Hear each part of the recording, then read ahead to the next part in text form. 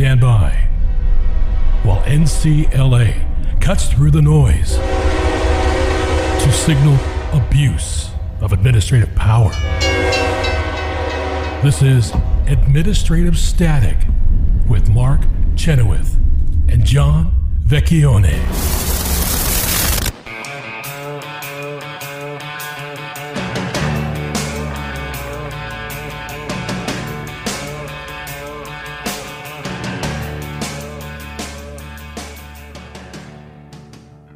Welcome back to Administrative Static. As John mentioned, Janine Eunice is here as a co-host, and so we're going to have to change that intro, Janine, to get you included in our opener there. But we're wanted to talk about one of your cases in this segment, Høeg v. Newsom. Now, we talked about this case before because the California legislature passed a new law repealing the law at issue that was threatening doctors' licenses if they said something against the contemporary scientific consensus around COVID. And Governor Newsom signed that repeal, but there's still some sort of cleanup litigation going on. So what exactly remains to be done in the Høeg v. Newsom case?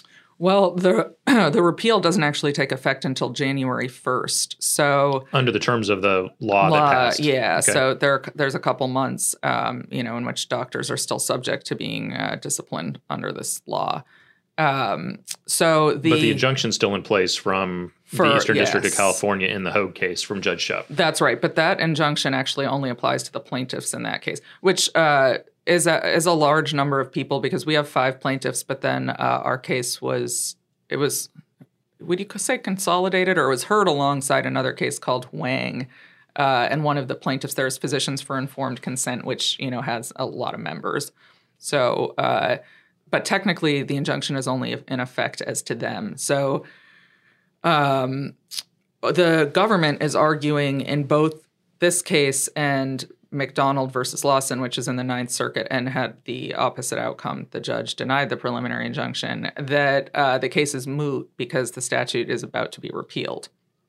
And is that the usual rule for mootness, that if something's about to happen, that it makes it moot? Because that's not how I usually think of mootness. No, but they've agreed to various things like we'll stay, so we won't enforce the law if you just agree to this. But we don't really want that because we think a ruling on this is warranted. Otherwise, the government can just do this kind of thing again. So sure, capability of repetition and evading review, right? That's the usual standard for judging mootness. Yeah, and I think one reason the government is so eager to have this declared moot is because they don't want a case law that it looks like it's about to go against them. Right. So, well, that's what sort of bothers me is they had a really bad argument at the Ninth Circuit. Let me put it as a question.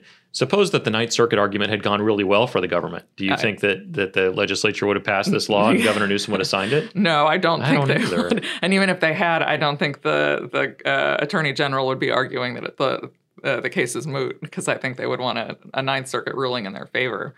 So they lost in our case. The judge wrote a pretty long opinion explaining why he thought the law was unconstitutional at the preliminary injunction phase.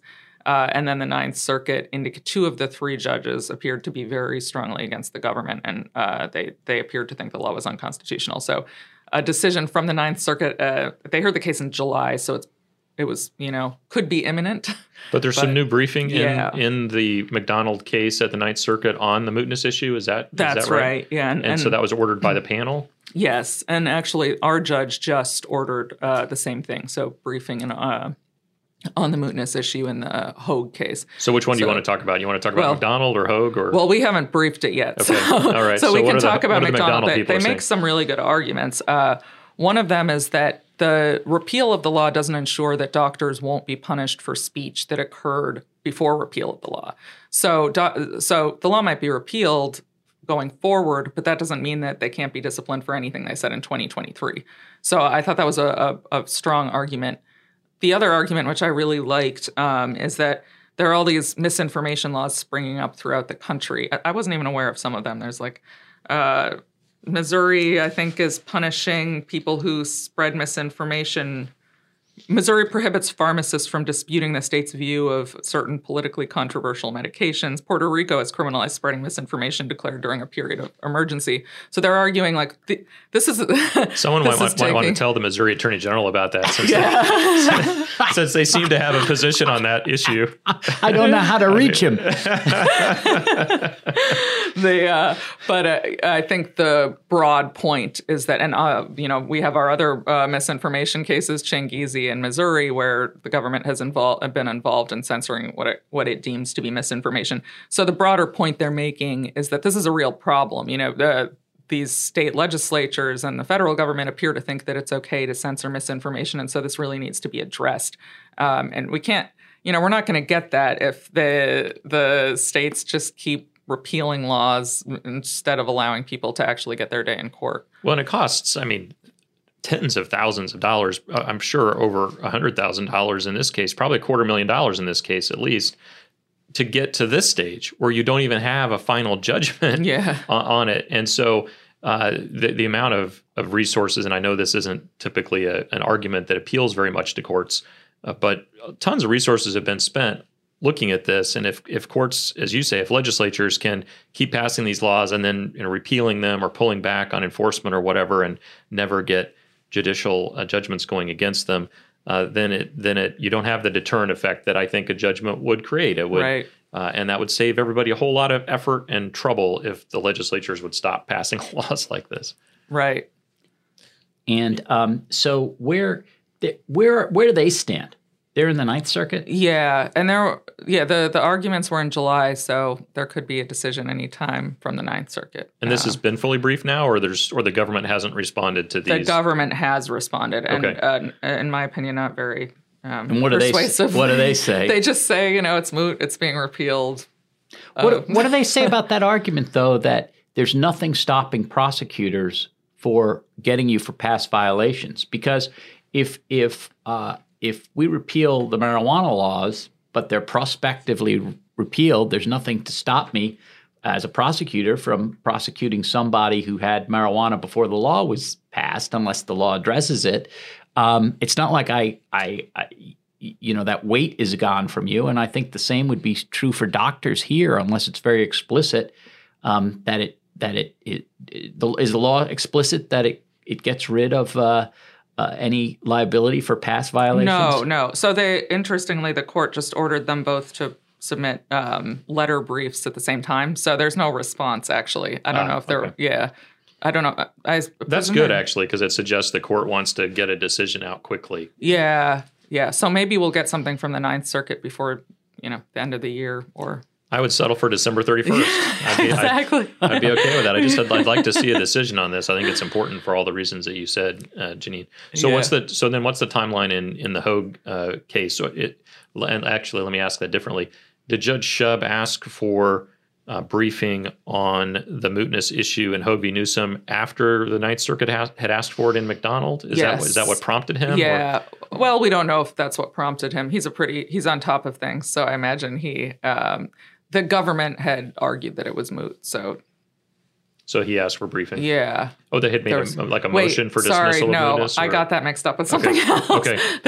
No, so I think he just sua sponte did it. Asked for the briefing. Yeah, so he must have been aware of what's going on. And so then what's the schedule there? When will NCLA be submitting its brief to the Eastern District of California? Our brief is due on the 29th, I think, 26th, 29th. And then... of November? Yes, and then it's going to be argued on the 18th of December. Okay. So... And then given his past performance, we would expect a decision on the 20th of December? Yeah, exactly.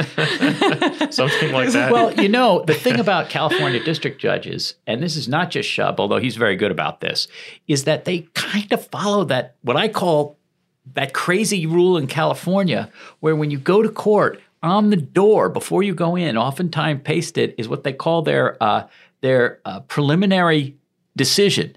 And it's what they've already come up with from the briefing. Oh, really? And so you can read if you won or lost before you go in to argue, which I think... That's got to be deflating. Yeah, and I think that and that's the state rule, but many, many district court judges follow it. And I think it violates Article 3 case or controversy. I don't think you can have. I think it's an advisory opinion. I think it's unconstitutional. I have never done anything. But you should bring that. Everyone in California thinks it's absolutely normal, and they look at me like a kook when I say that. So I just have to say the legal practice. How do you know that's the reason, John? Exactly. Exactly. But I think that what I consider an odd practice, I've never seen anywhere else, is just totally normal to the bar and bench of California. Wow. So they're always ready. Well, interesting. So we'll have briefings by the end of November and argument in mid-December.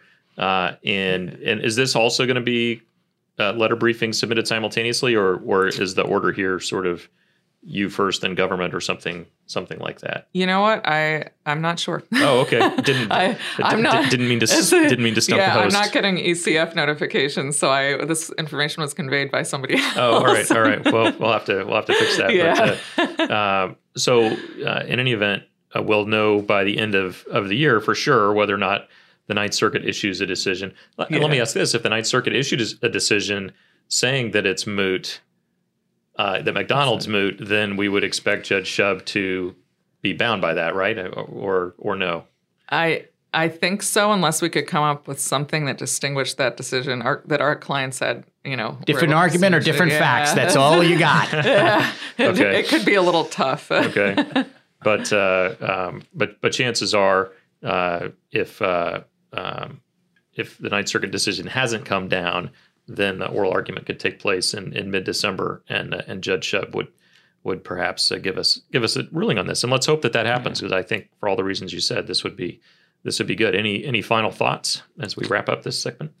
I don't think so. I think, well, the one thing about Høeg that I think is that the preliminary injunction did a lot of good for liberty in California. Yes, it did. And the idea that we don't get a final order and it's just sort of this preliminary thing would be a real tragedy. So I do hope by some way they keep it alive and let it be a final judgment. Okay, we'll be right back after this.